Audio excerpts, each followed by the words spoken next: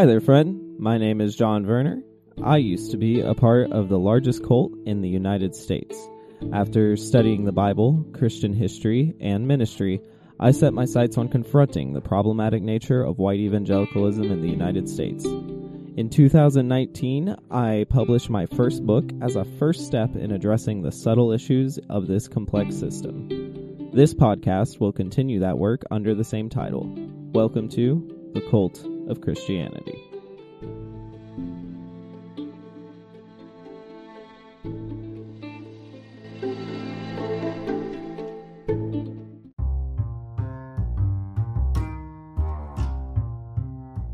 Hey y'all, just popping in to say this is one of the most different episodes I've done to date. I wanted to give a content warning for it, but I don't think I wanted to do quite the same kind of alert that I typically throw before an episode. I usually signal caution if triggering ideas of abuse, suicide, or torture are detailed or mentioned. And while there certainly is abuse and torture in this story, this is more triggering in the sense that it may be upsetting for someone with PTS from psychological type torture. So the tone my guest and I use is somewhat lighthearted at points, but this is not to gloss over how intense this story is and how hard it may be for certain listeners to hear. So I hope you're able to listen and learn, but if your headspace isn't conducive for hearing an intense account of torture, maybe skip this one. And as always, take care of yourself.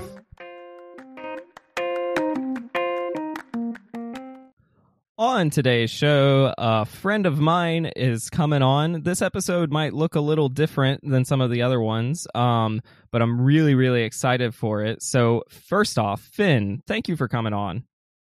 It's great to be on here. Yeah, it's fun. The way I know you, you married one of my childhood best friends, and so you and I have hung out before. And one of those times we were hanging out, we were at a pool, and you just told me kind of this crazy story about what happened to you. And I was like, man, I need to get this on the podcast. And full disclosure, obviously with this podcast, I get, a lot of people have told me a lot of crazy stories. So it's hard for me to be shocked by much anymore. But I try to steer away from talking about crazy stories because sometimes people dismiss that as oh, that was just one crazy instance. Whereas a lot of what I try to do is show how not the crazies that happen to be Christians, but how Christians can kind of make crazies. And so, but for this, I think it's very, very interesting. So I'm super thrilled you're willing to share about it. Yeah, I mean, I'm fairly open about my life and everything. I thought this would be a pretty interesting opportunity. I don't know if we've ever actually talked about this, but I am actually still a Christian, believe it or not. Yeah. So yeah, that's kind Good of on interesting. I'm sure it is. I'm sure there was a lot of changes that happened. So how did you relate to Christianity, let's say before high school? What was kind of your relation to it? Well, I grew up in a very Christian household.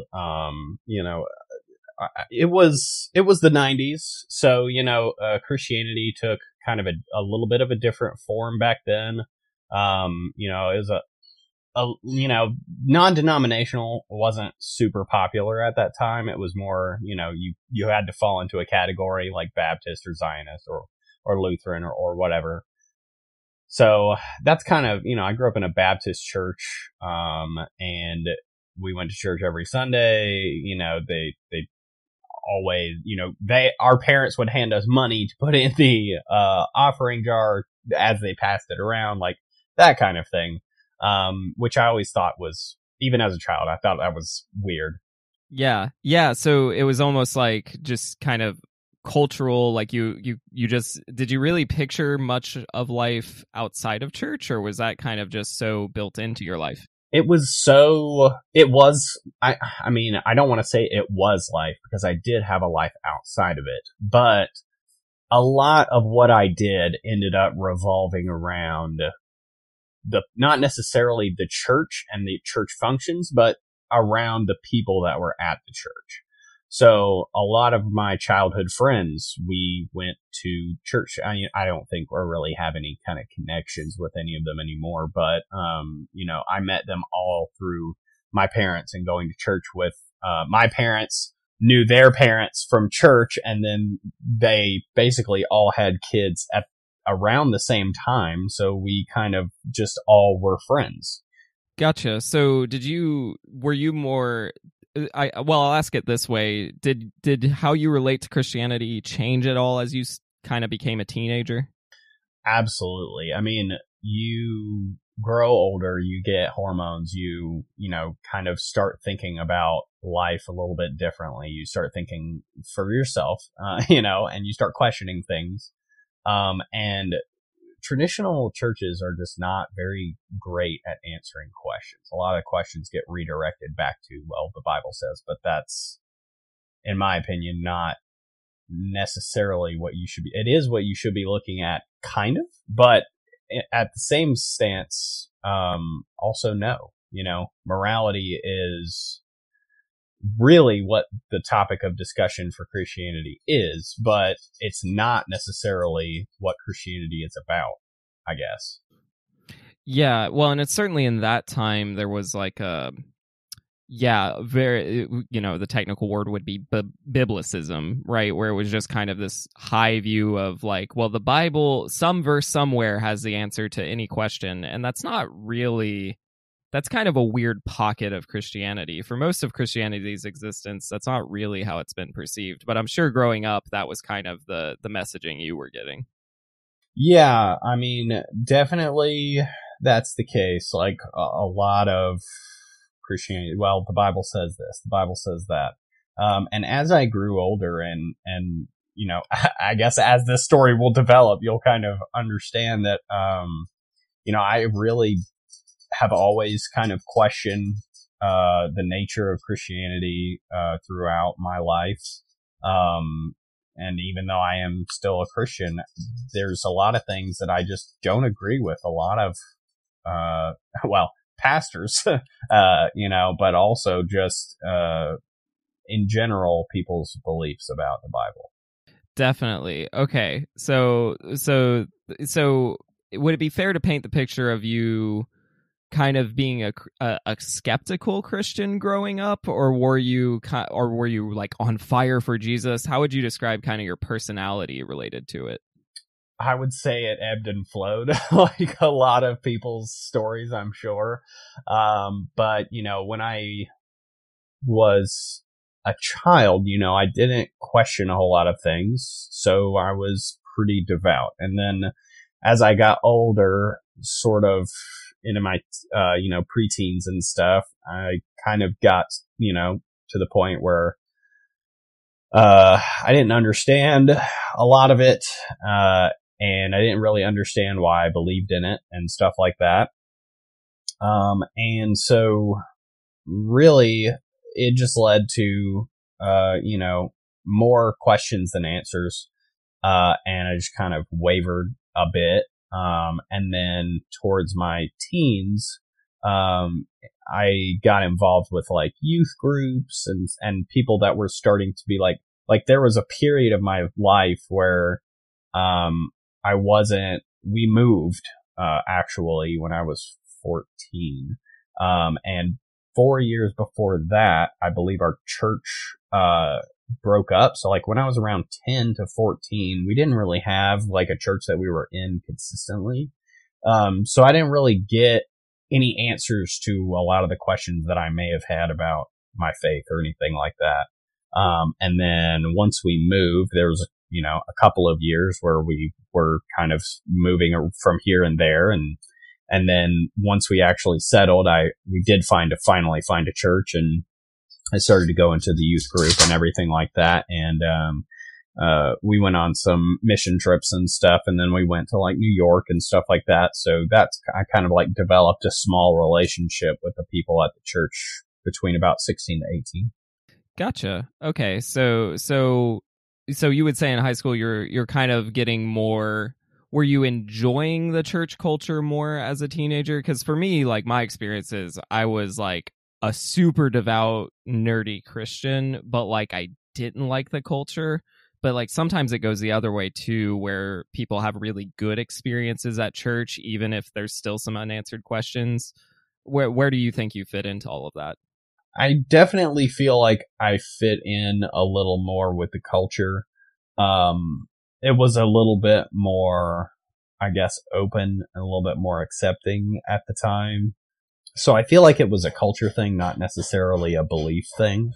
I think, in my head, I thought it was belief, but, looking back, it was more like I was getting that sense of acceptance and that feeling of being a part of something. And that I think was what I really drove me, during those years.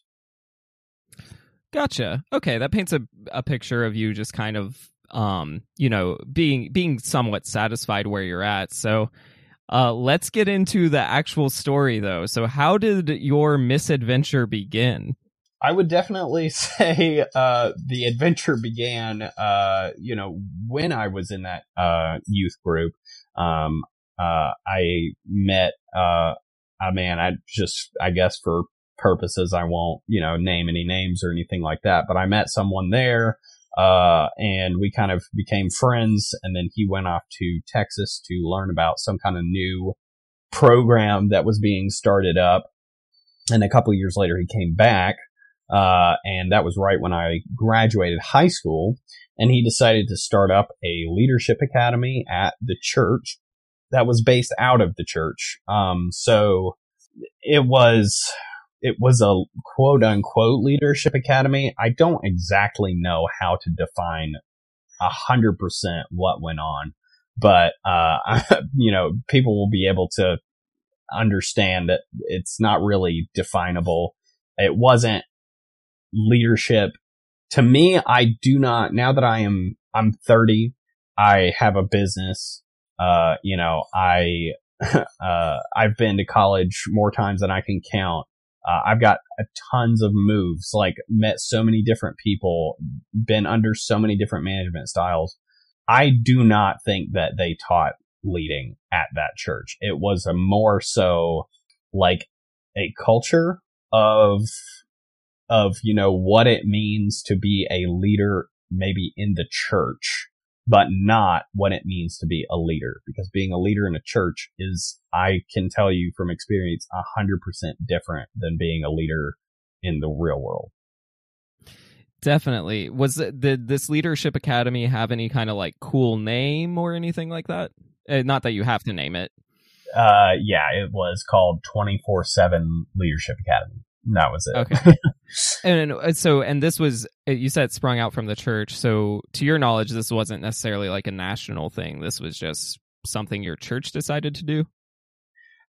So it was a program that I believe was just kind of circulating at the time. I don't know if it's still going on. I have no idea. I do know for a fact that it is not going on at the church that I attended. It lasted for 3 years, and during the third year, the program got shut down because, and I mean, realistically, as the story goes on, you'll understand why it was a good idea to shut the program down, because ultimately, so here's the thing. I'll just go ahead and preface what I'm going to talk about with a few of the rules and stuff of the Leadership Academy. That'd be great. So, when you join the Leadership Academy as a first year student, which means, it doesn't really matter the age range. The age can be anything. For me, it was 18. I was out of high school. I decided to do that instead of college. So, but there was a 25-year-old, I believe we even had a 30-year-old. So the age range varied. But the rule was you could not date anyone during your first year,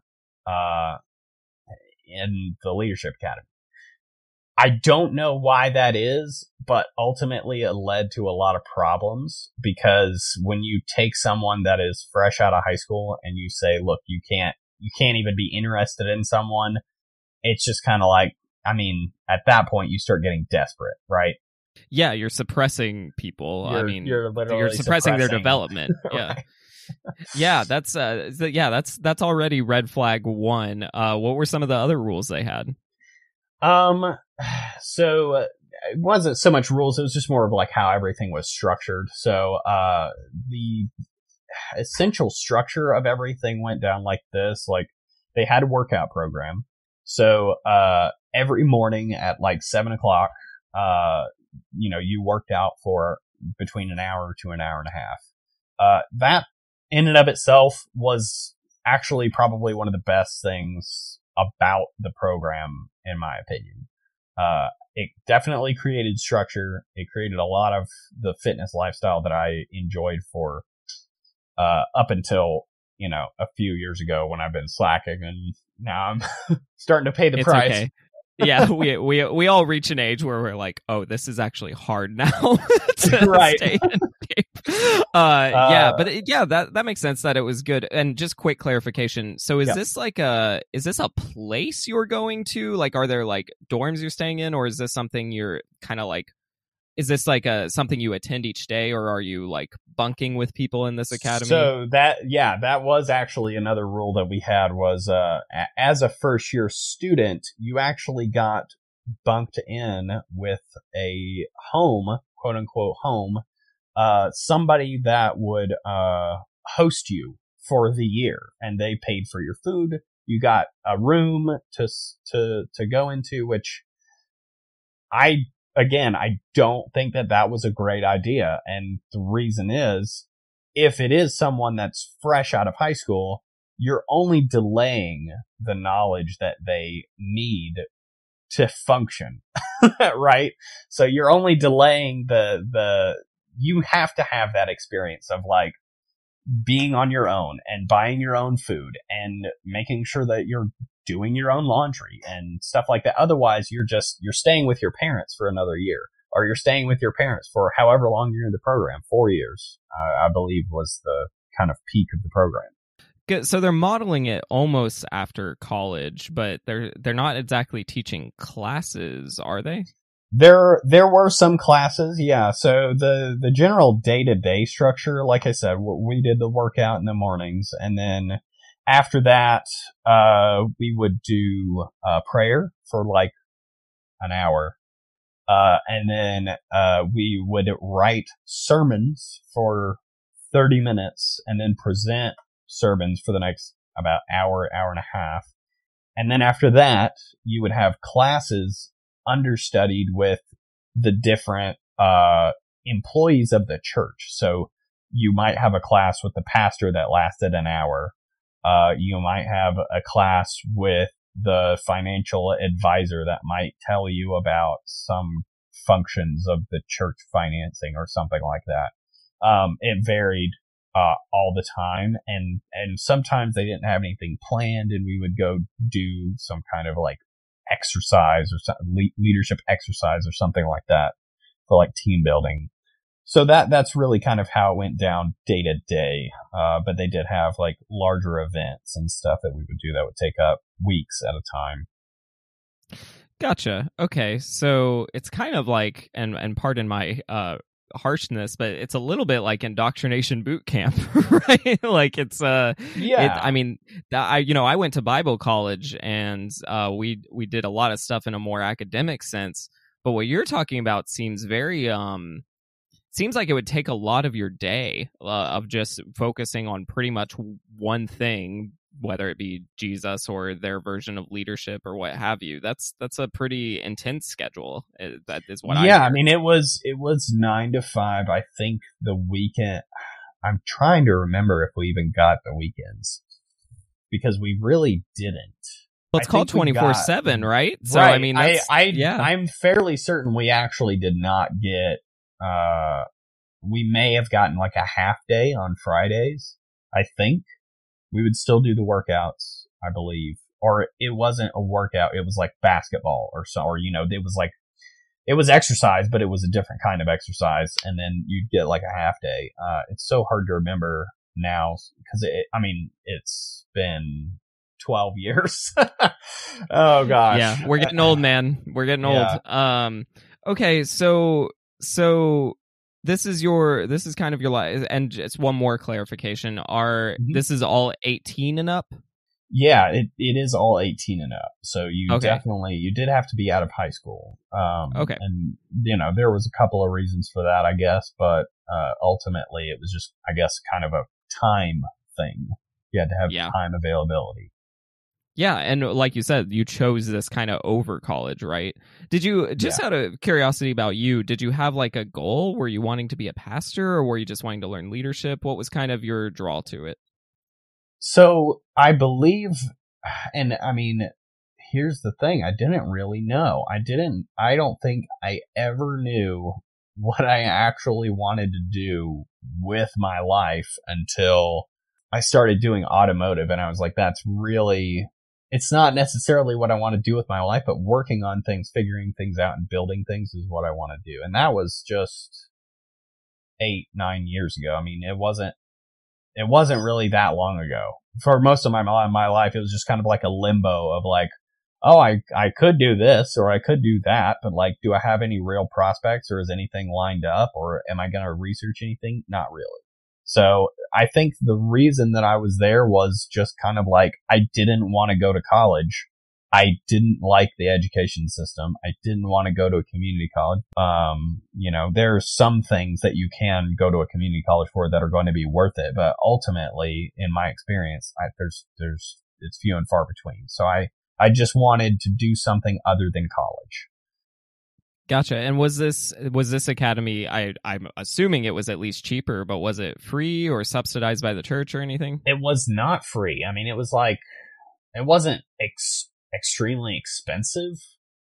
It was like $1,500 a semester. Okay. And Yeah. Well, compared to college, that's nothing. right, compared to college, that's nothing. And then I think, food and stuff like that. So Sure.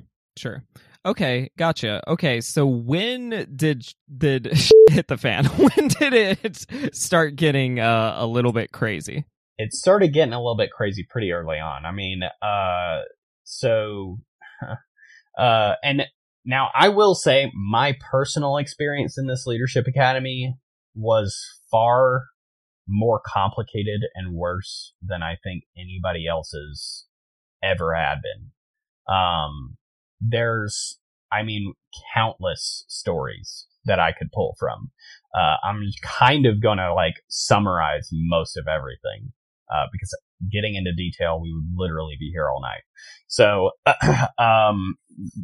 let's just start kind of with the first, like, what it felt like, what they kind of like made everything feel like. They kind of made everybody feel like, oh, we are literally all in this together, like, guys, you're going to get your hair cut, like, you're going to have a buzz cut, like, it's going to be a new you. Everybody got, well, not everybody, some people got like kind of new names, kind of Okay, nicknames. I already have to like slow that. down. I already have to slow down just for a couple things. First off, I wanted to ask this earlier. Was this only men in this academy? It actually was not. Okay. It was co-ed. There was one female and then there was 4, including me, male. So 5 total students. Not that many. Gotcha. And so they're saying men cut your hair, and then what the new names? I'm very interested about that too. So it was either like you either got to pick a new name or you were just given like a nickname just to be referred to. Okay, almost like camp. Okay, gotcha. Yeah, just kind of like camp, right? And so they kind of gave off exactly like you said, this camp mentality, like, oh, it's going to be fun. This is going to be great. And I was like getting kind of hyped up. Our first event was like it was a really cool event. So the first thing that we did, for an event, and these events were kind of like the staples or like this is what you looked forward to. This is what things built up to. Like, these events were what was supposed to test you and like, put the things that you've learned into practice, right? So, it was about a month in, I believe, we did our first event. And that was going up to a mountain in, I think, Tennessee or something like that. I can't remember, where it was. But so we hiked about 10 miles, maybe, I don't know, maybe not even that far, maybe 8. We hiked about 8 miles into the woods. At each kind of mile marker, we would stop, and we all had to carry eggs with us wrapped in a handkerchief, and you had to make sure your egg didn't break, because that's what you were supposed to be eating that night. So if your egg broke, you didn't get to eat. Kind of a leadership exercise, make sure you're keeping the thing. I mean, it's a stretch, but we got it. So, yeah, I'll pause there just sure. to say, like, there's the old keeping the egg intact thing is a tale as old as time, but over an 8-mile hike, that's already taking it kind of to an extreme. Right. Yeah. Well, that's not the extreme part. So, right. we stop them, and during the times that we're stopping, we're also doing leadership exercises. The final exercise was for someone to be blindfolded while someone else gave instructions on how to put together a tent. That one was a pretty good one. And then there was also like starting a fire. Had to start a fire with nothing but sticks. Me and one other guy, we were in Boy Scouts, so like no problem. So we showed everybody how to start a fire with, sticks or rocks, and some string or shoelaces. And then the next day is when things kind of got taken to the next level. The next day we woke up came out of our tents, and they had one cot, which a cot is, a device that you sleep on, and usually also can be used as like a stretcher for like taking people. So it was like kind of the stretcher kind. So it had 2 handles on the end. And so the whole premise was that you had to carry someone up the mountain. Did they say who had to be carried, or were you? It was actually an alternating thing. So, okay. Each person in our group spent 1 hour on the cot, and we had to take, it was like the hardest trail up the mountain to the peak from the base. So we did, I mean, it took all day. It really took all day. I mean, we started coming down, and it was dark when we started coming down. But we would alternate one person on the cot, and we would alternate the 2 people that would be carrying the cot, one person in front and one person in the back. It was precarious. We almost died multiple times. I mean, there was bees. We got stung by bees. It was not great.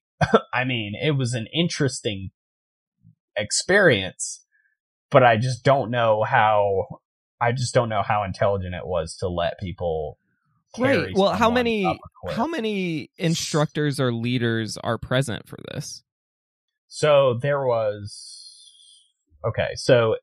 the instructor or the head person, and then there was what they call a third year and a second year, which just refers to obviously the year that you are in the program, and they're considered the leaders or the higher ups of the program. They have some training in medicine, but they're not, there's no EMTs on standby. If somebody breaks a leg, we got to carry him on that cot all the way back to the cars and then take him to the hospital. And, you're talking about 5-6 hours to get somebody to just the car, not including the hospital. Wow. So I mean, obviously clearly irresponsible, but y'all survived it, but that sounds already a little bit traumatic to try to like do this, and this is all under the guise of this is helping you with leadership. Yeah. So I mean, this the exercise is like, don't let your teammate fall, or like their life rests in your hands, which is a great metaphor. But when you take it to the point of it being literal, and there's literally their life is in your hands, and there's no reason for it. Like if I needed to carry you on my back across 5 mountains to get you to a hospital because you were poisoned, sure, I will do it, but is it necessary? No. Is it going to happen ever? Probably not. And, is there really a reason for me to be carrying someone and putting their life in unnecessary harm to drive home a point about leadership? I don't think so. Wow. Okay. So how long did it take to get to the were y'all going to the top of the mountain? To the top of the mountain. I mean, it took all day. I believe we woke up at sunrise and then we headed out probably about an hour to an hour and a half after that. And then of course we had our packs and our tents and stuff like that on our person as well. So that was actually another part of it was most of us were carrying 2 backpacks because there's only 5 of us. So there's 1 person on the cot, 2 people carrying the cot, and then the other 2 people are carrying 2 backpacks. Or in some cases, 3 backpacks, depending. Wow. Okay. So you get to the top, I assume, and I mean, y'all are nursing some wounds, but y'all get to the top and just kind of crash. Is that how that day ends? Well, it was like we made it to the top. That's great. Let's pack up the cot and we're all going to walk down this mountain. So then we walked down the mountain after that because you can't camp on top of the mountain. There's not enough room. So were y'all hiking in the dark at this point? Yeah, we definitely hiked in the dark. I mean, we had headlamps and stuff like that, but But you just went up. I mean, that's physically insanely grueling, even for a nature enthusiast. Absolutely, and I will say, it's not the most physically intense thing that I did there. I mean, I personally did a marathon, and we did a half Ironman at the end of the year. And they did that each year. So, I mean, we were constantly running, hiking, biking, building strength, stamina, everything. Well, so that's day 1. Well, it's a long day though. So what happens next? So next is kind of just like they just did like a rest and relaxation recovery. They took us to like a cabin instead of making us camp, so that we could recuperate and stuff like that. So that was nice. And then, after that event, then comes kind of like what we've been building up to, which is the big story, because that wasn't even it.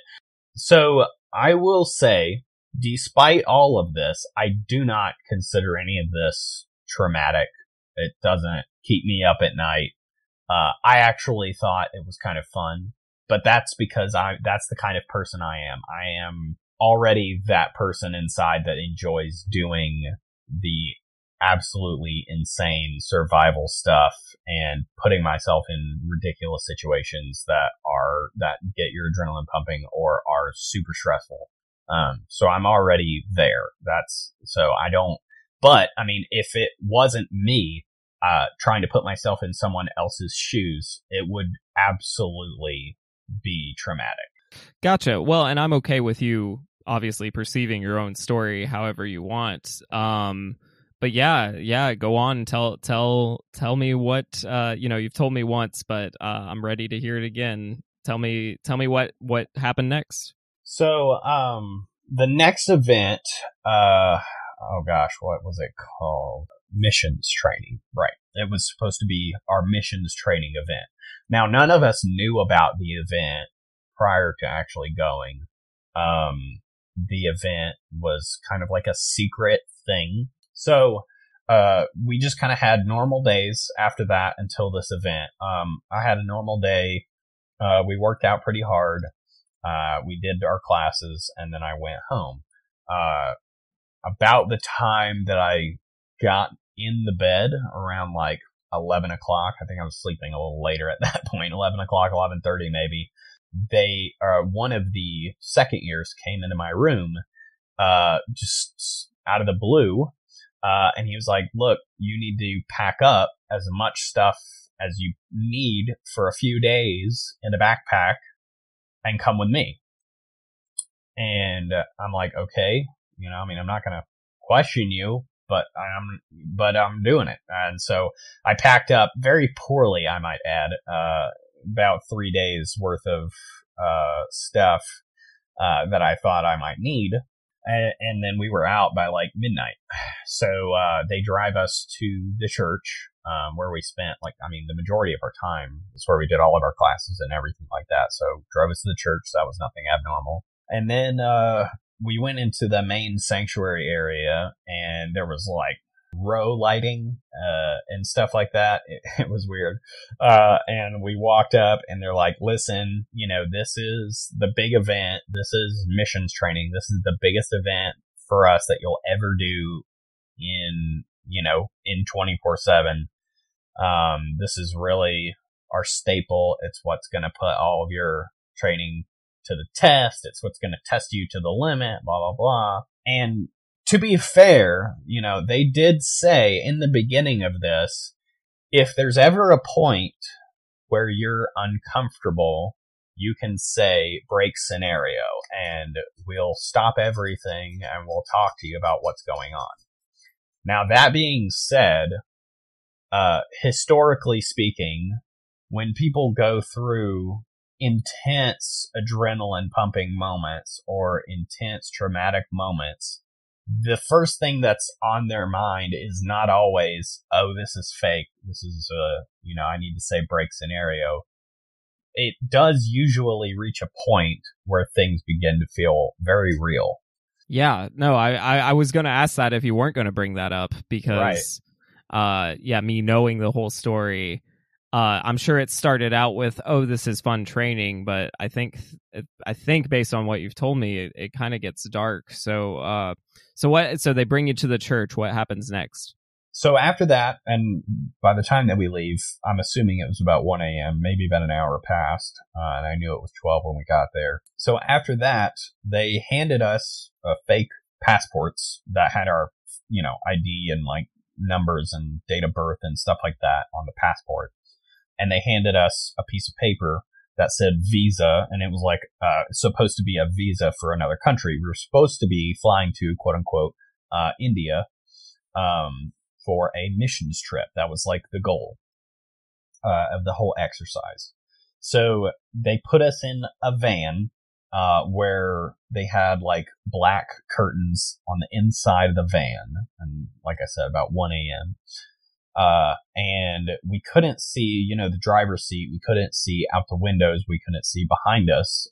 So we're just in these rows in the van, and they're driving us around. So they started playing plane noises.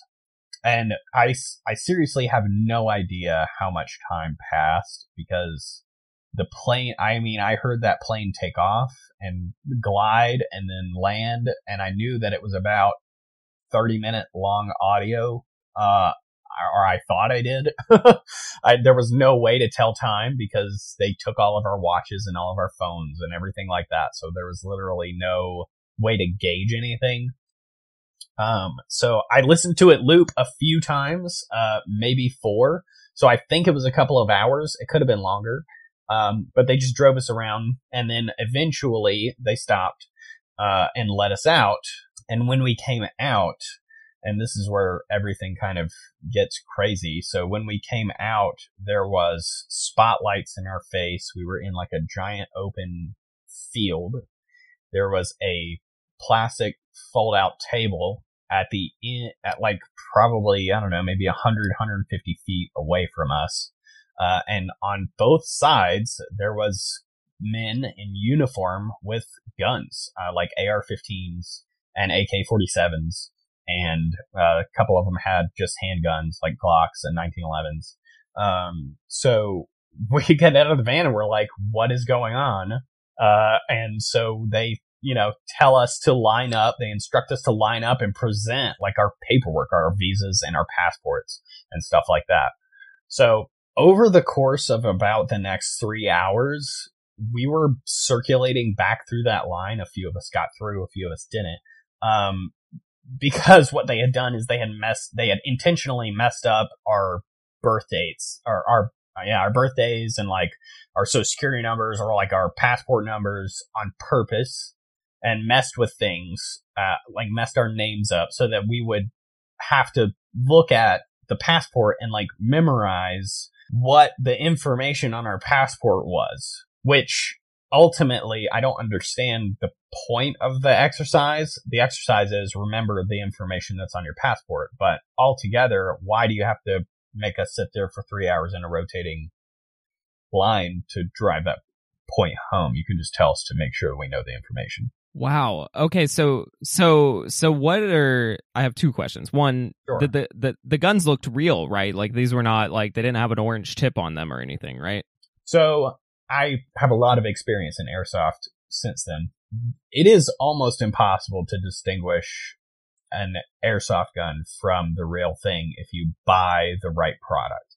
And then you can remove the orange tips and you can replace them with actual flash suppressors or muzzle brakes or silencers. And yes, they looked. How were we supposed to know other than the fact that there's just people with guns that look very real? Wow. And you did not recognize these people, correct? These were strangers? No. Everybody that was a part of this whole ordeal were completely new faces. So what they actually did is they got a bunch of people to volunteer for this that none of us had ever met before. And they also got some people that were from the Texas program to come up and help them run the program. So we didn't recognize anybody. And the few people that we probably would have recognized were all in ski masks. So again, impossible.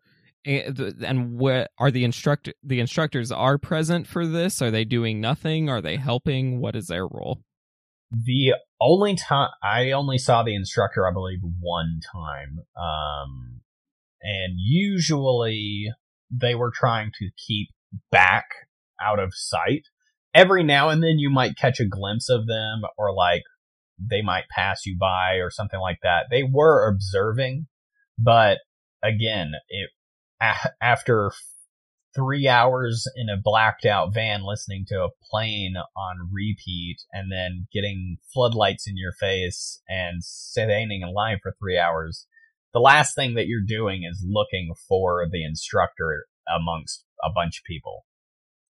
Yeah, so at this point you're already kind of believing it's real. Like there's not as much, there might be some cognitive awareness that okay, this is a scenario that I've trained for, but you're pretty immersed in it, huh? I mean, yeah, really by the time that we got out of that line, it was already starting to hit home pretty hard. I think, we didn't get out of the line until the sun started coming up. So we were there for a long time, and the whole time that we were there, they're yelling at us, they're yelling profanities and stuff like that, which was actually interesting to me. There was an extreme amount of use of profanity throughout the entire event by the people that were playing the guards, which is interesting to me for a lot of reasons. But anyway, that's beside the point. Well, is it? That's notable. That's really notable that I assume profanity was pretty frowned upon in your church in general. So yes, that's odd. Profanity in general was pretty frowned upon. But again, I think that the goal of this program was to get you immersed, and the best way to do that is to act like real people. And you can't act like real people without talking like real people. So, and not to say that they weren't real people, but you know what I'm saying, like people that would be in the military or guardsmen, and you're doing some weird shady stuff, and then they're gonna shout some profanity at you because you're being negligent or stupid about something. So it makes sense. I guess we'll go to the next phase soon here, but the last thing I'll ask is so you've been told this before all this happened, you were told it's missions training and that you were going to India, and that's about all the information you have, right? You don't. That's really it. They told us that we had a contact on the other side of the once we got through airport security, which is what we were supposed to be going through at the time. Once we got through airport security, our contact would take us to where we need to go. Okay. All right. So y'all get through this confusing mess of trying to, like, this weird kind of imagined version of customs, I guess, in Right. an unfriendly country, which Yeah. I mean doesn't exist anywhere, but except the mind of certain Christians. But you go through that, and then what's next? So what happens next is they take us to this small hut that's been built out of log timber. It looks like it's been recently built, but I mean, they made it look, stick sleeves, really bad. It's really bad living conditions. And then they started handing us food. Well, none of us had eaten in a long time, so we're like, okay, we'll take the food. And I guess I should also say, they did instruct us that because other countries believe that the only thing that Americans do is eat food, to turn down food from anyone in the entire scenario would be like insulting. I don't think that's 100% accurate, but I mean, I don't know if you've been to another country. I have actually, and I've had that. I have had that talk in my missions training because I've done some international missions myself, but they do say, don't turn down food. It's considered rude. But that's not to any extreme degree. I mean, you usually are being offered food at times where you would eat, so you wouldn't turn it down typically. So okay, so go ahead, keep going. So this was so they handed us it was lentil curry, lentil rice curry. So it was basically like jasmine rice and lentil beans in like a curry sauce. But it was horrible. It was the lentils were uncooked, the rice was halfway cooked. It was very, the spices were it was very bad. What we were supposed to do is choke it down. I do believe a few of us vomited, and we were supposed to just keep eating. So we just ate until okay, the bowl that is empty. Inaccurate. Right. That's the one thing I'll say. In my I have eaten a lot of great food internationally, and they obviously cook it better than we would. People make food that they're not able to keep down. You know what I'm saying? Yeah, that's not a real thing. Yeah. Wow. Okay, so we're already pretty psychologically doing some strange things and are all five of you present for this? Yes, all five of us are present. Okay, gotcha. So you choke down this food barely, with some vomiting on the side. Then what? So then they tell us, that they have some contacts that we're supposed to go meet. We have to go do this thing. We have to fetch quest. I believe the first thing that we had to do was that we had to go build homes for people that didn't have any homes. So they took us in kind of like a roundabouts way, and we're like on this like 100-something acre farm, kind of, right? So there's like a barn, and there's like animals, and there's stuff, and there's like a pond in the middle, and we're like, so you are trekking some distance. It's not huge, it's not great, it's not vast, but it is some. So they take us over to this area that's kind of cleared out, and we have to build these houses out of literally nothing. So I think we had to build 4.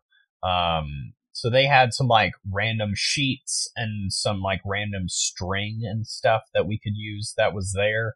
But other than that, we had to just find what was around. So after, about 20 minutes a piece of cobbling these horrible, non-livable homes for these people out of nothing, each person offers us food each time.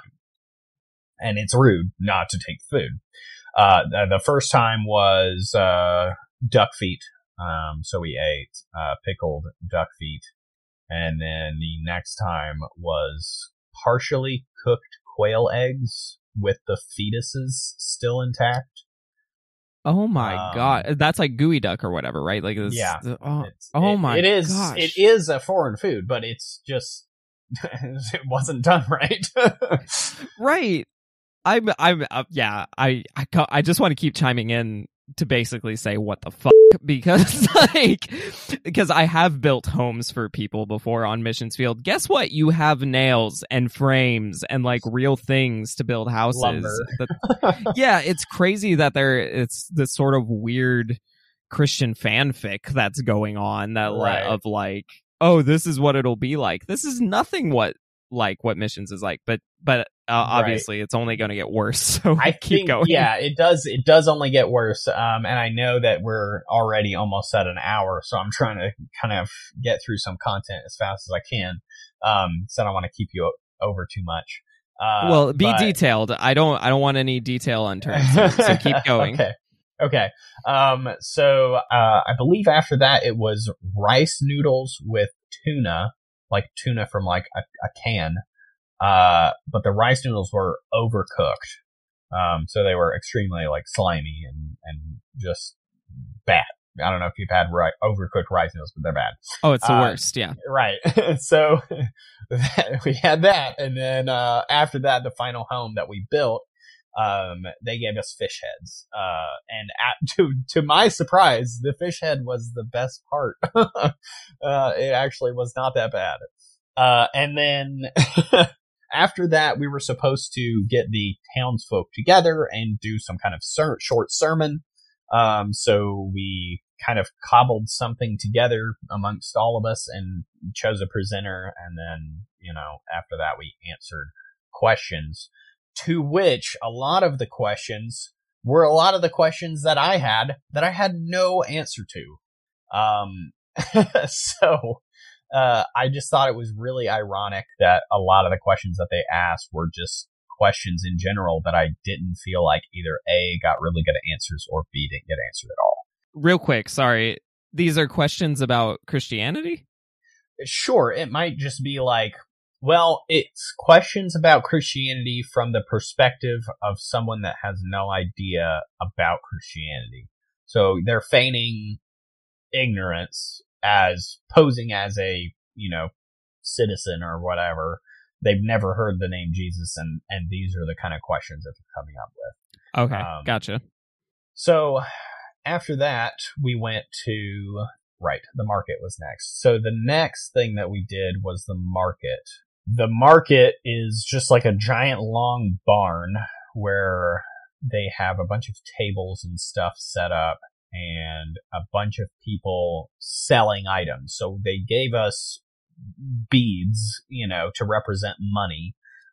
They gave us like 300 rupees is what they called it, which is, it is an Indian currency, but it's not beads. I'll tell you that. So they gave us the currency, and then they said, look, that you're here to buy 2 chickens. So we're like, okay, cool. We're just going to buy 2 chickens. We all go in, we get the 2 chickens, we come out. And when we come out, a lot of us realize that our stuff is missing. So the whole point is they steal the stuff that's out of your backpack.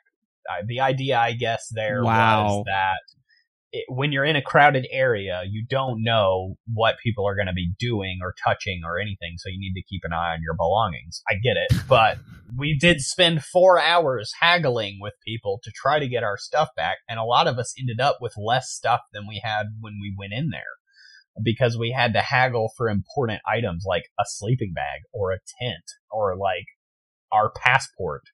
I believe we spent all of our money and we gave away a scarf and somebody's shirt in order to get a passport. Wow. I mean, yeah, I have a lot of thoughts. My jaw has dropped. It took a while, but my jaw has dropped. It's just crazy. Okay, and so you get through this market. Did you get your 2 chickens? Yeah, we did, and these are not like fake chickens. They are real chickens. So, we had to hold the chickens upside down and take them around for the rest of the things that we were doing. And then we get to this next point, which, and mind you, we haven't slept any of this time. So a lot of us are running on basically empty.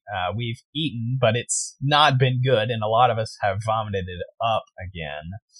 So we get finally to the last one of our next contacts who is going to get us some Bibles, and we need to take these Bibles across the border.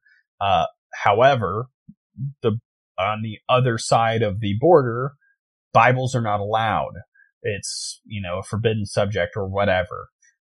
So I'm not sure how realistic that is to real life. Pretty Right. unrealistic. Pretty but I will say, like, that's a common rumor among Christians, Sure, that there's all these countries where the Bible's not allowed. That's not really that much of a real thing. There's certainly places of the world that are less friendly to it, but like, it's not as dramatic as they'll make it sound. I'm pretty sure that you'll actually get more in trouble for having drugs in India than you will a Bible. I'm pretty sure you get the death sentence if you take weed into India. I heard that. I don't know about that, but sure. but India. But yeah, I know you can definitely have a Bible in India. That's right. that's a weird scenario. But so y'all haven't slept at this point or anything, right? No. So the contact he gives us each a box, and inside three of the boxes are stacks and stacks of Bibles, and inside two of the boxes are bricks. I don't know why the other two boxes were filled with bricks. I think they just ran out of Bibles, but the other two boxes were filled with bricks. So before we go, he kind of explained everything that we needed to cross the border at a certain place. And then once we got there, we would go meet up with some people, at a church that was being constructed, and we would hand them the Bibles. So before we left, we killed the chickens, we plucked the chickens, we skinned the chickens and got the breast meat out, and we washed the breast meat in the pond, and then cooked it and ate it. Yeah, my vegan heart is hurting, but but okay. So but you're immersed in a scenario, and honestly, if you hadn't done that, you probably wouldn't have got food. No, yeah, that was where I was at. Like my mental state at this point, my mental state is right. If I don't kill this chicken, I'm not going to eat. Who knows when I'll eat? I have to kill this chicken. So that's my mental state at this current point in time. Are you able to remember the words break scenario at this point? I don't think it even crossed. I actually, during this entire time, I don't even think it crossed my mind that it was a scenario. I mean, and no one else did, right? Like no one at any point said it. I don't know. Okay, there was actually one time, and I'll get there. But it was an extenuating circumstance. Sure. And it was my fault. Okay, well then keep going. I'm sure we'll get there. So we get these boxes, and at this point, night had fallen. So it had been from midnight until now. The night has fallen again. We haven't slept. We've ate terrible food. We just ate. So we take the Bibles in the boxes. Each of us has a box. We gave the girl the lightest box, not because we thought she was the weakest, but because she asked, and so we said okay. So we climb over a fence, I think it was even like a barbed wire fence. We climbed over a barbed wire fence, and then we started hiking through the woods. About 300 feet from the fence, all of a sudden, out of the grass, the tree line broke, and there was just an open field of really tall grass. And out of this tall grass came like spotlights and men that were like in camo with guns, and a Jeep like came up, and they were shining lights in our faces, and they were like, get on the ground, drop what you have in your hands, get on the ground. So we all kind of like place our boxes on the ground, and we're kind of, on our knees. And they're like, what are you doing here? And we're like, oh, we were just crossing through. We were just passing through because we don't want to get caught. They're not supposed to know that we have these Bibles in these boxes. So over the next, I'm going to say 3 hours. I'm fairly certain it was probably not that long. It was probably about 2, but in my mind, it definitely felt like 3. They sort of like interrogated us. They asked us where we were coming from, where we were going on just kind of like a repeat, who we were affiliated with, if we were hiding anything, stuff like that. And if we didn't answer their questions in enough time or anything, they would make us hold these boxes over our head. And they're full of books, so they're extremely heavy. And if you dropped the box at all, they would get up in your face and they would yell in your face, that you better hold that box up, blah, blah, blah. And sorry, are you indoors at this point or No, outdoors? We've been outdoors this whole time. Gotcha.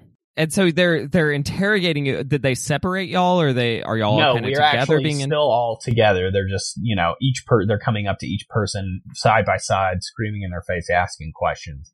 Wow. Shining lights in your face. And this is lasting hours at this point. Right. It's lasting hours. Yes. We definitely held the boxes up above our head on believe about a 15-minute rotation, and then we held them out in front of us for another 15-minute rotation, and it just went up and forward, up and forward, up and forward for about and again an hour at this point your mental state is like, this is 100% real. Right. I mean, and you'll see that here in just a second, how immersed I was.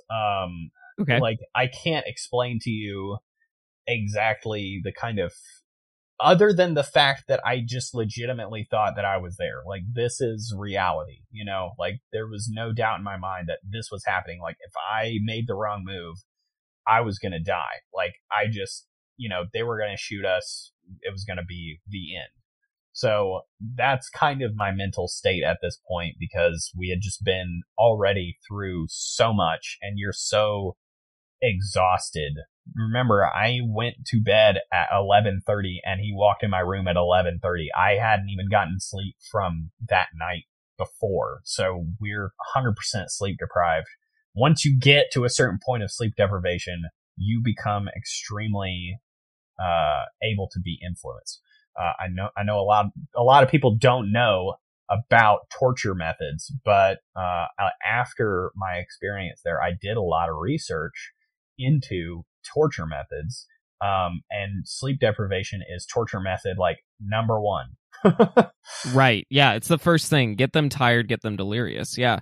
Okay, so gosh, so you keep being interrogated, where are you from, yada yada, and none of your answers are satisfying. I'm sure it at this point feels like, well, shoot, I'm out of answers. Like, there's nothing really to move forward. So what happens next? So next they're like, listen, you take your boxes, you go back across the border, and we don't want to hear from you. And I'm like, we literally can't go back at this point. I mean, we're supposed to get these things across. Like, this is our objective. This is our goal, right?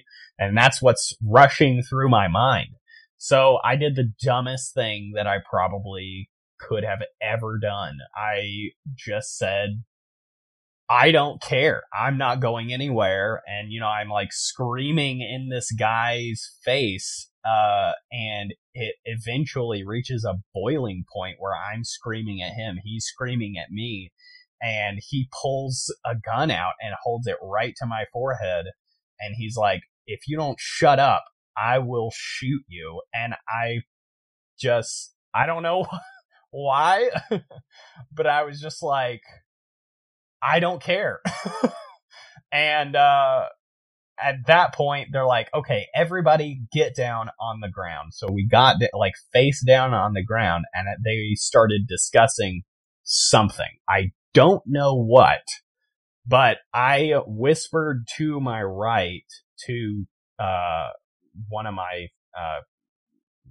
one of the guys that was involved, and I said, look, listen, when I go, grab the girl and start running. Like, just book it towards that, across the field. We got to get over there. And I freaking grabbed one Bible out of the box and I just bolted. And he grabbed the girl, and we both bolted, and we were just running full on sprinting through the grass. And we eventually came to another barbed wire fence, and I helped them over. And as I was helping them over, I got like tackled from behind and face into the ground. Like, then this is where he said break scenario. And I'm like, what are you talking about? He's like, break scenario. I'm like, what are you talking about?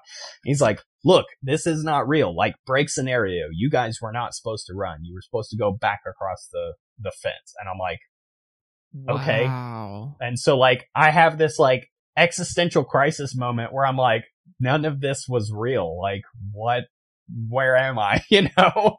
Yeah. I mean, first off, being tackled, that's messed up. But I mean, obviously all of this is messed up, but that's clearly like, that's a new line, right? Where someone crossed the line tackling physical, you. Absolutely.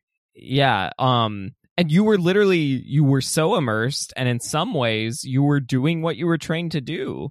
And now that you're doing something you were trained to do, they're saying, oh, wait, you were supposed to do this a different way. That's pretty telling that all of this was pretty manipulative, and they were expecting some pretty specific things. Yeah. I mean, they definitely wanted a specific result out of every single thing that you did.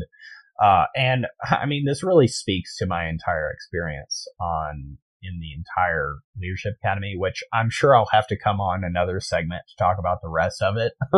Okay, so you've tackled the break scenario. They're saying, oh, you're supposed to go back over the fence. Then what? Right. So we end up spending some time to try to find the other guy and the girl, and they had like basically like wedged themselves in like a creek or something, to like try to avoid being seen.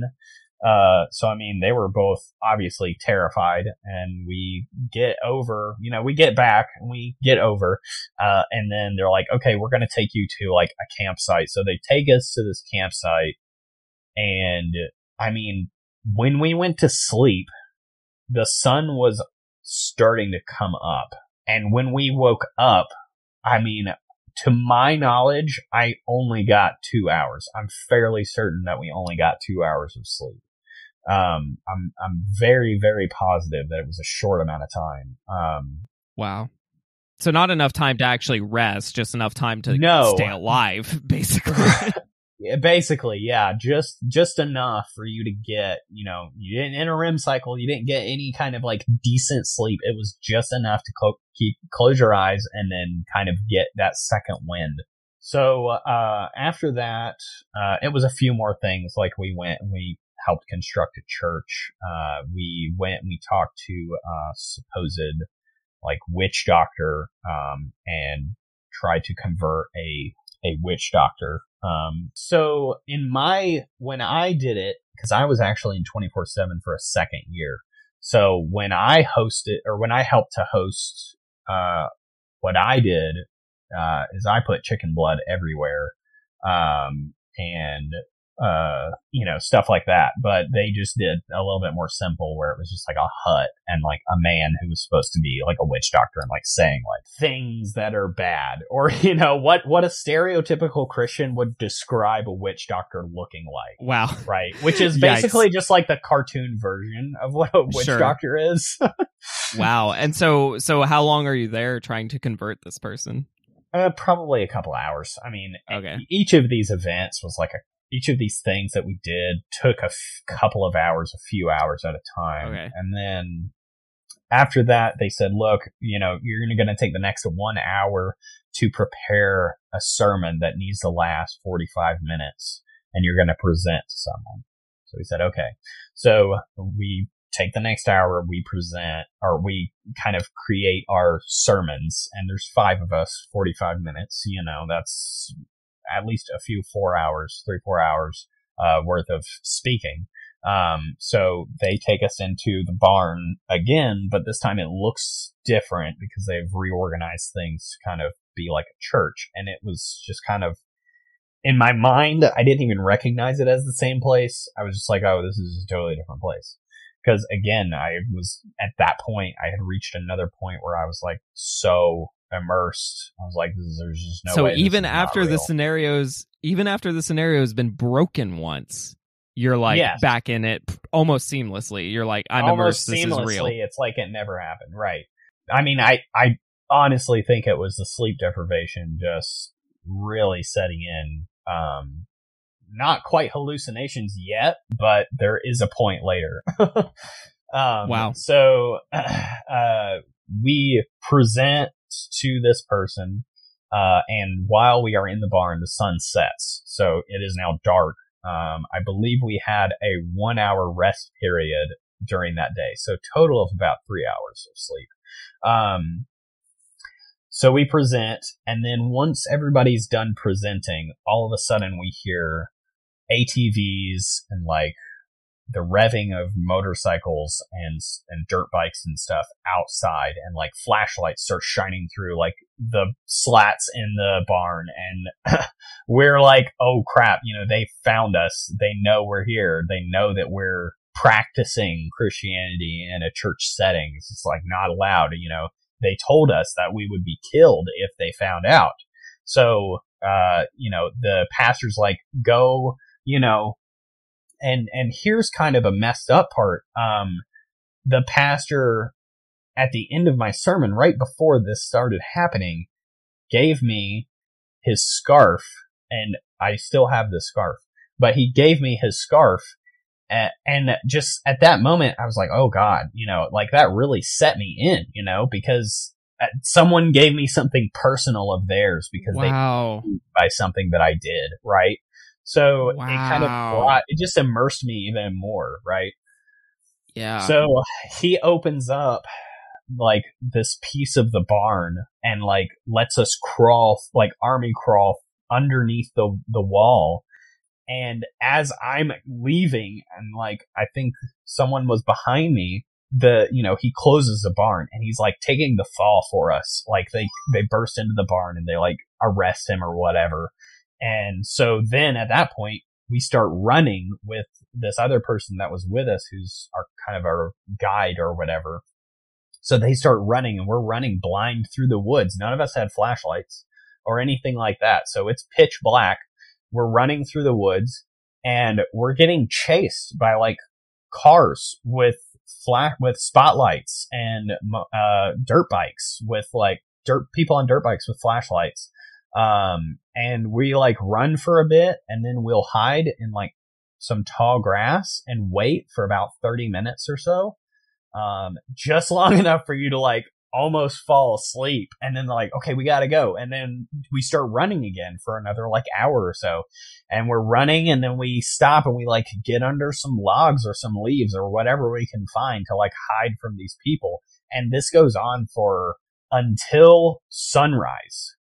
At sunrise, we make it back to the original contact point. So the guy where we went to his house. So when we went to his house and ate his horrible food in the very beginning of the story, he was like a pastor and he had a wife who was supposed to be pregnant. So we get there, and when we arrive, his house is on fire. It is literally that whole huge stick log house that they made was just up in enormous flame. Oh my gosh, like real flame, no special effects here. It's special effects. It was completely on fire. And it was probably the biggest fire I've ever seen in my whole life. I've never seen like a house fire or anything, but that was, if you've been to a huge bonfire, like times 10, it was massive. Wow. And so there's a bunch of guys with guns all around, and they like make us all get down on our knees and stuff. Like we're basically caught at this point. They zip tie our hands behind our backs. They make us get down on our knees, and they start talking to the pastor, and they are like telling him, you're practicing Christianity, that's not allowed here, blah, blah, blah. And he's like, I don't care, God is my king, or whatever he says. He says some Christian-y thing that you're supposed to say before you kick the bucket, right? So, and his pregnant wife is like bawling on the ground in like a fetal position. And they've like got guns pointed at her, and it was insane. And then Wow. guys line up behind each of us, and he makes the pastor get down on his knees, and he says, "Renounce your faith right now, or I'm going to put a bullet in your head." And right at that moment, they cover our heads with bags, and we hear a loud gunshot. I mean, legitimate gunshot. I don't know what it was, but I knew it was a gunshot. Wow. Let's pause just for a second. Sure. For a second. So in your mind, you just saw a house fire, like a legitimate fire, no special effects again. There's nothing fake about this. You saw a real fire. You saw someone who is, I don't know if this is just a great professional actor or what this person's disorder is, but a supposedly pregnant woman crying. And then there's this big moment of renounce your faith or die. You're covered, your eyes are covered, and you hear a gunshot. In your head, all of this is real. There's nothing fake about any of this. Absolutely. I mean, I 100%, we all thought he died. I mean, the girl that was a part of the Leadership Academy that was right next to me immediately she started bawling, like, uncontrollably. And like, I'm starting to tear up. Like, I'm like, oh my God, like, this person is dead. We did this to this person. Like, we led them here. I feel like responsible for this. So wow. It was just like a huge, another moment that just like solidified in my mind the fact that this is real. This is really happening. And so really from this point on is where, in my opinion, things get crazy, because it hasn't really gotten crazy yet. It hasn't been crazy yet, you freak. Of course it's been insane up to this point. It's crazy that the story gets worse and worse because it feels like it can't, and then it does. I swear, don't look at the clock. This is incredible, the story. So please keep going. Okay. So they get us in a van, and again, we kind of do the van thing, and they have our hands like tied behind our backs to where it's like in a really uncomfortable position. So sitting down in the van is not really an opportunity for you to sleep, because you're just at that point where it's like so uncomfortable that it would just be impossible. So, they drive us around for I don't know how long. It was at least an hour, maybe a little longer. And we just hear like, rocks tumbling and like dirt flying, and as we're like speeding down this road and stuff. And then finally we get to a location. We still have bags over our heads. So they pull us out, bags still on our heads, hands still zip tied. They start in your best estimation, how many hours has it been? Probably only one. It wasn't very long. Gotcha. Okay. So as they're bringing us in, we're like kind of trying to like figure out what's going on. So they stand us in a room, all of us, and so we kind of are all bumping shoulders. So we're kind of like, with our hands zip tied, we're like touching each other, like trying to figure out who's who and like what's going on. And I like find the girl's hand and I like squeeze it. I'm like, okay, she's okay. Like she's safe for now, or like she's as safe as it can be. And then they start separating us and they put us each into individual rooms. So I thought they were playing music, but once everything kind of resolved itself, they were actually playing static. So I'm in this room by myself with a bag over my head, and they start standing us up and sitting us down on our butts with our hands still zip tied behind our backs. That's not changed. So we're sitting down on our butts with our legs straight out in front of us, which is super uncomfortable if you've ever done that. And standing us up on a 15-minute rotation, I think.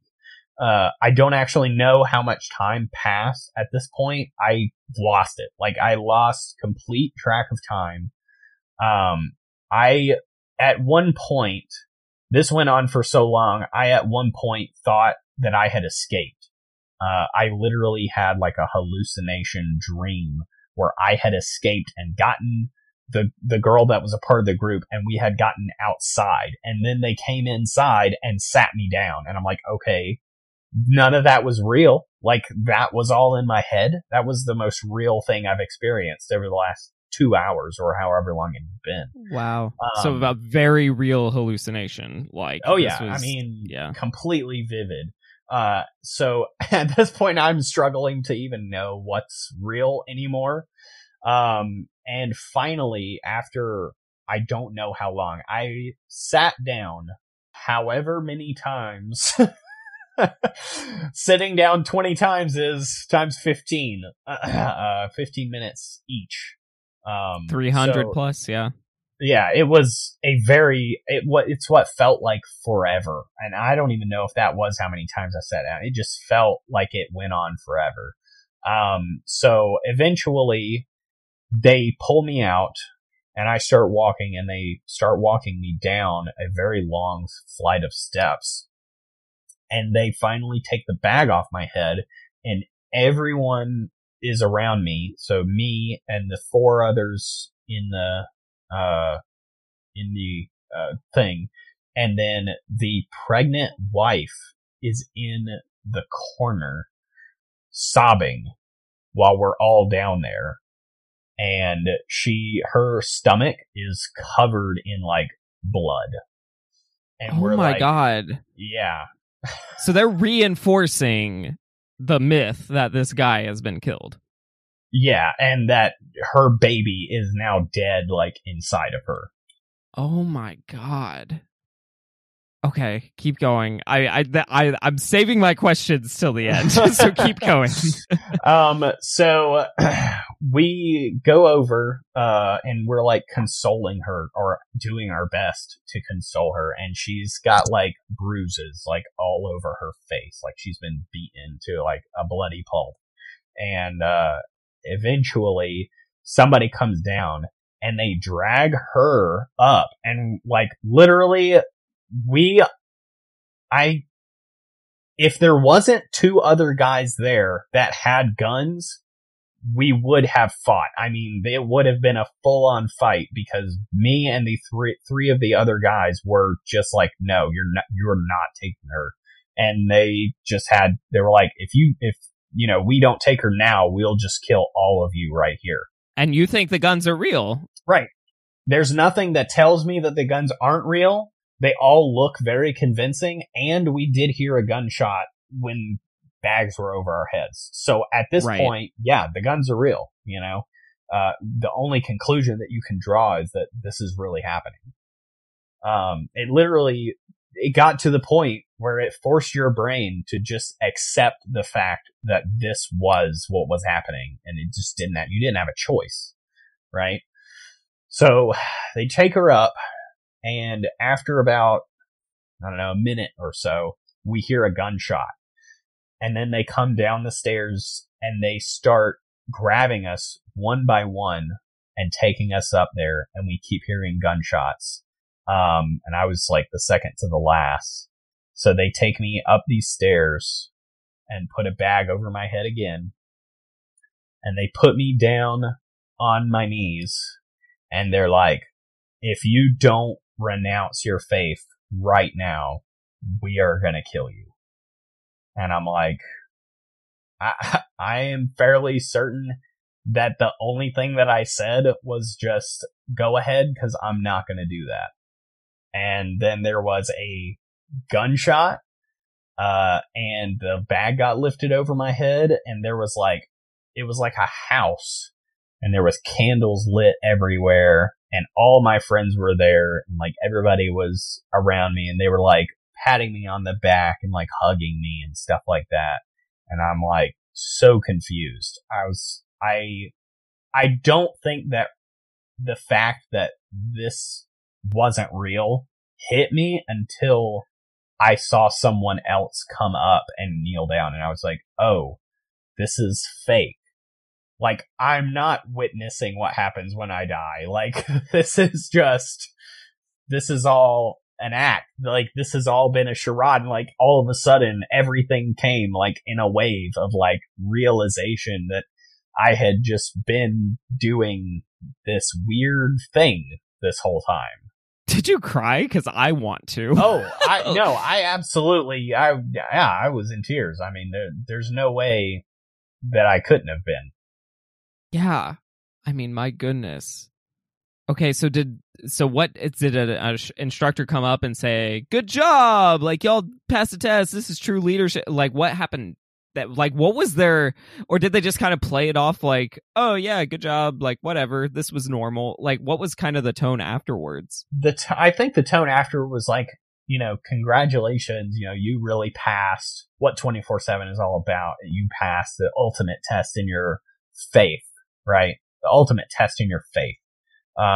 Is what 24/7 is about. It's about accepting God, like making sure that this is what you want or whatever. But, I mean, that's not a true test of your faith, right? Like, faith is tested every day. Faith is not tested in a single moment. It's easy to say, it's easy to die for a cause, right? Being a martyr is easy, but living as an example is really hard. So I don't think that the right message was necessarily sent. Yeah, what was the message? Because like what was supposed to be the result of all of this? Were y'all supposed to go to like a really anti-Christian country? Was that what they were preparing you for? So at the end of the year, we did have a missions trip, and that's what everything was supposed to prepare us for. However, the mission trip was to Scotland, and I didn't get to go. To me, this is the punchline of everything. Right. It's almost like a joke. And that's kind of how everything felt at the end of the year to me. I just felt like not only was the entire experience that I had gone through a giant joke, but there was no point to put myself through it. And the only thing that my peers had to say about me were complaints. I mean, we all have things with people, right? Like there were things that other people in the organization did that I didn't like, but I mean, what are you going to do? That is, people have faults. People have problems. The point of like being a true leader is to help somebody overcome a problem, right? But that's not what they did, right? It was more about the faith thing, and I can expound on that whole incident at a later junction because I have a lot to say. I'm sure you do. One thing, for just one more point of clarification, have you talked to anyone? Have you talked to any of the other four, or have you talked to like anyone else in the world who has experienced anything similar to this? I've never met anybody that's experienced anything like this aside from the people that were in it. I've never heard of anybody doing anything like this, other than military boot camp. I mean, like, and, people may get upset at me, for saying that, but that's the closest thing that I can equate it to. I've never been through military boot camp. I'm not in the military, nor do I claim to be. But I do know a lot of people's experiences in boot camp is similar to that. You do have to go through some form of psychological torture and rigorous training and sleepless nights in some form. That is what it's about. It's about, that's what the military is about overcoming those odds so that you can be the best soldier that you can be. But we weren't being soldiers, right? We were being leaders of a church. Yeah, it's ridiculous. And again, all of this, and then you go to Scotland, like one of the most Christian countries in the world. Like, it's crazy. Has one of the highest numbers of Catholic. Right. So first off, we've used this word a lot. So I'll just ask it to be very clear. Do you think you were tortured? I mean, I can't tell you that I wasn't. I think you were. My disclosure, I think you were tortured. Through anybody else's perspective, if I were an outside observer, the only thing that this could be classified as would be torture. Yeah, because torture is not always physical, right? Like there's psychological torture. Torture is not even physical. I mean, right. There are physical aspects to torture, but the most successful tortures are all mental. Yeah, and you clearly were. I mean, you were at a point of delusion and hallucination. You know, you were believing things that weren't true. That's pretty intense. But let me ask you this: do you think you were kidnapped? I don't think that anything was done against my will. I think that obviously at any point I could have said I don't want to do this anymore. But again, kind of reiterating a point here, you reach a point where you don't know that that's an option. It's not on the table in your brain. Well, and I don't want to tell what your experience was because it was yours and I didn't experience it, but dude, like they came in the middle of the night. Like, did you sign a waiver? I mean, you never had any awareness of what you were signing up for, right? I mean, we definitely did sign paperwork at the beginning, but what 18-year-old pays attention to what's on the fine print of a document that they're signing? Oh, I would love to look at that document. I don't know if it still exists even anymore. I have no idea, but that would be interesting. Because I mean, some of this is definitely illegal. or at least towing the line. If you sign on the dotted line, technically. Well, and that's why I want to see what's on it, because you can't imply threats like that unless someone has basically consented to some kind of role play scenario. So I know you and I haven't had this is maybe the longest conversation you and I have ever had, but like, you know, I've been trained in de-escalation and I had to role play some pretty intense scenarios for a job I used to have.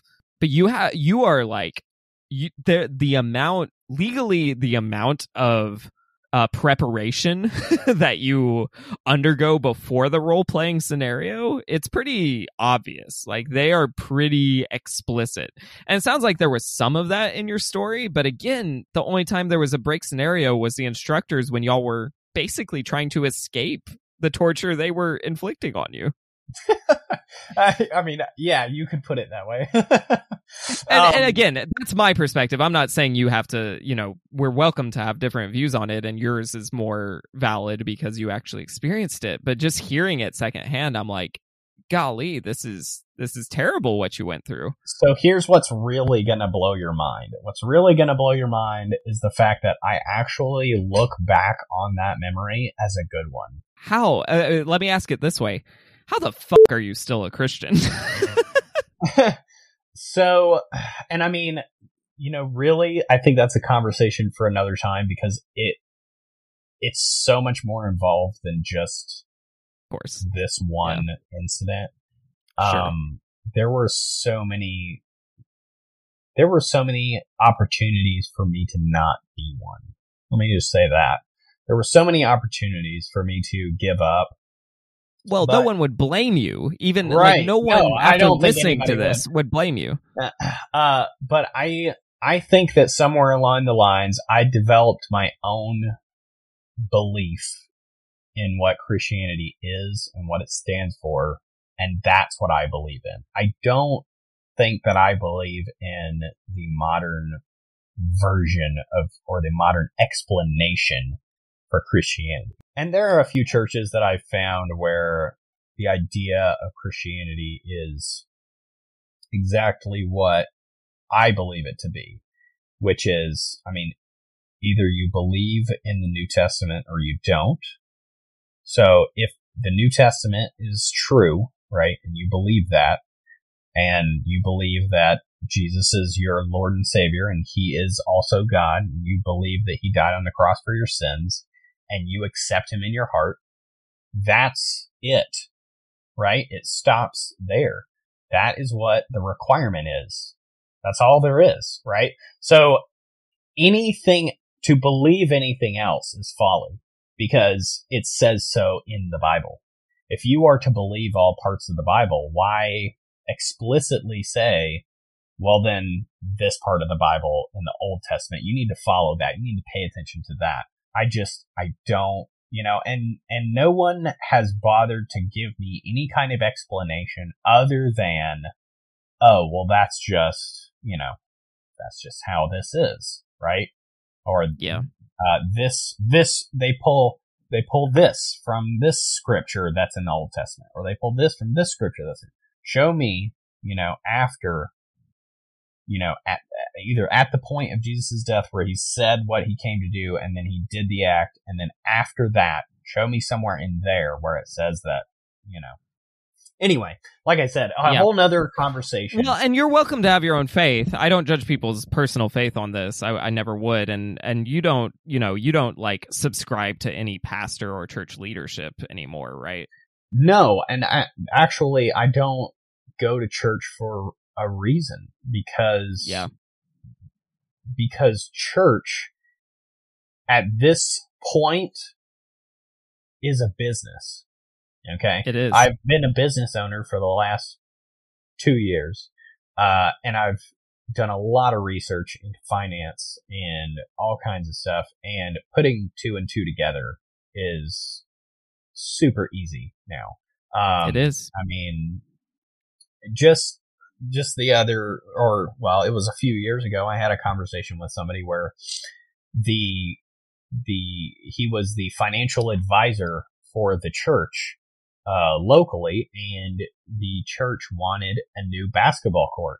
They already had a basketball court.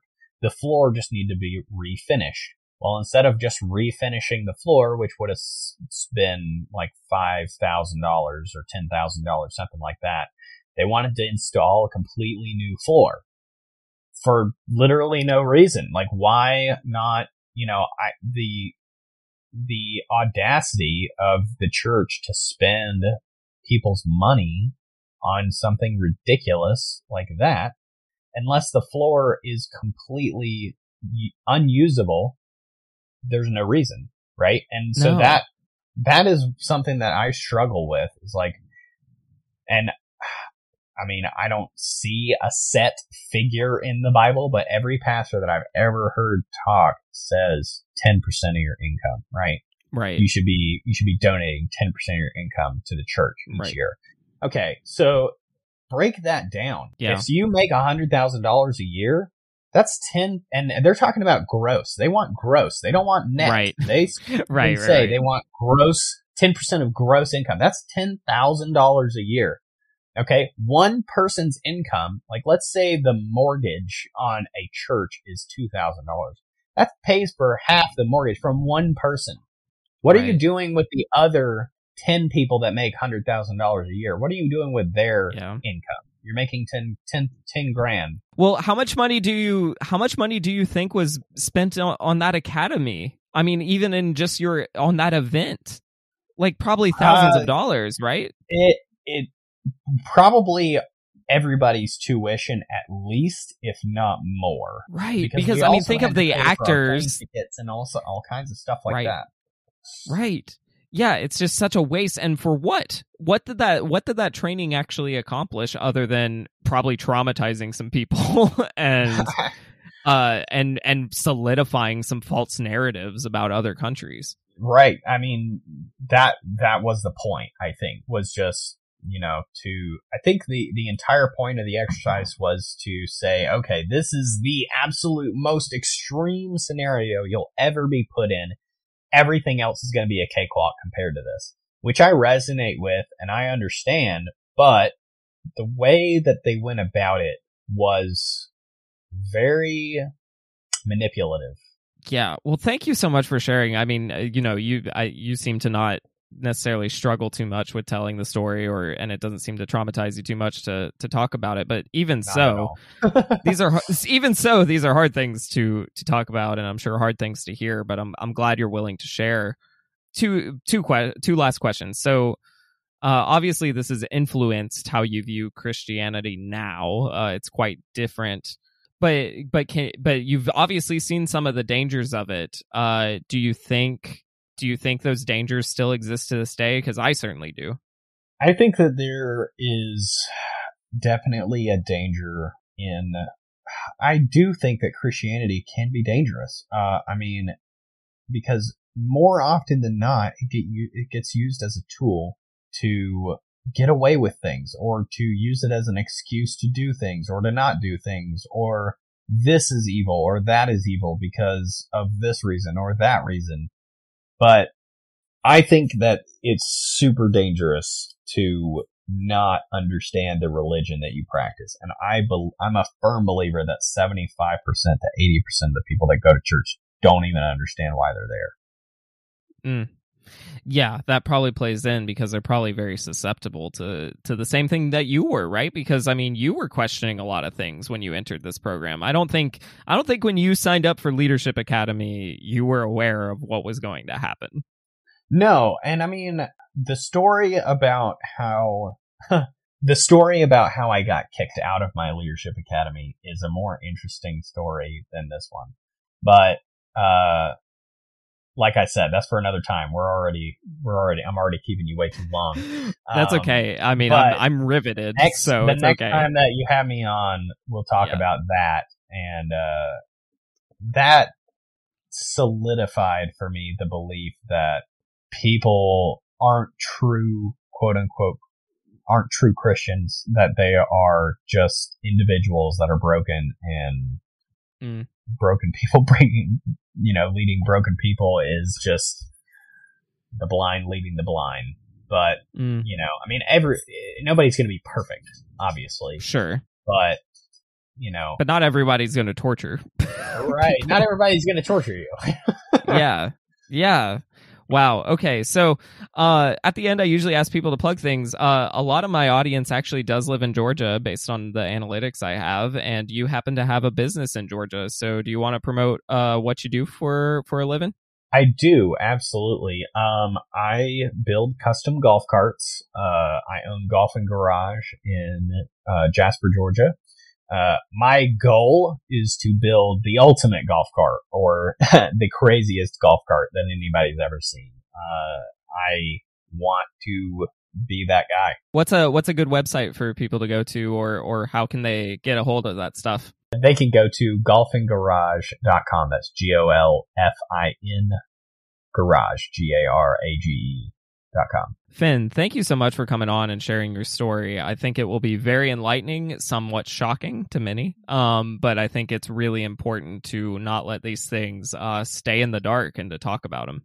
Absolutely. And, I mean, I am still a Christian, so it doesn't necessarily, I mean, I know that your podcast isn't necessarily, I don't see it as necessarily anti-Christian. I just see it more as informative, right? Well, I appreciate that. I try not to be anti-Christian. I mean, a lot of my greatest friends are Christians. But less and less these days, I have to admit. A lot of them keep leaving. When you make a podcast that's called this, I mean, yeah, it happens. But yeah, thank you so much for coming on, and I would love to have you back on, especially to learn what got you kicked out of that academy eventually. I think that would be very interesting. Yes, that is a very interesting series of stories, and yeah, we'll get to it next time. All right, sounds great. Thank you so much for coming on, and thank you, listener, for stopping by.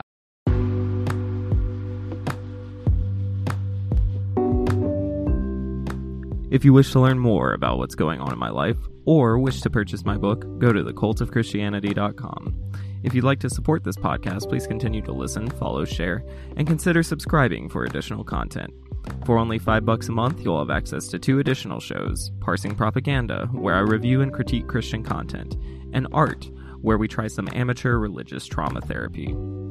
Every subscriber becomes a part of something bigger than this podcast as we endeavor to hold churches accountable, speak the truth boldly, and most importantly, love others despite our pain. Thank you for listening, and remember to keep love in your life, hope in your heart, and searching in your soul.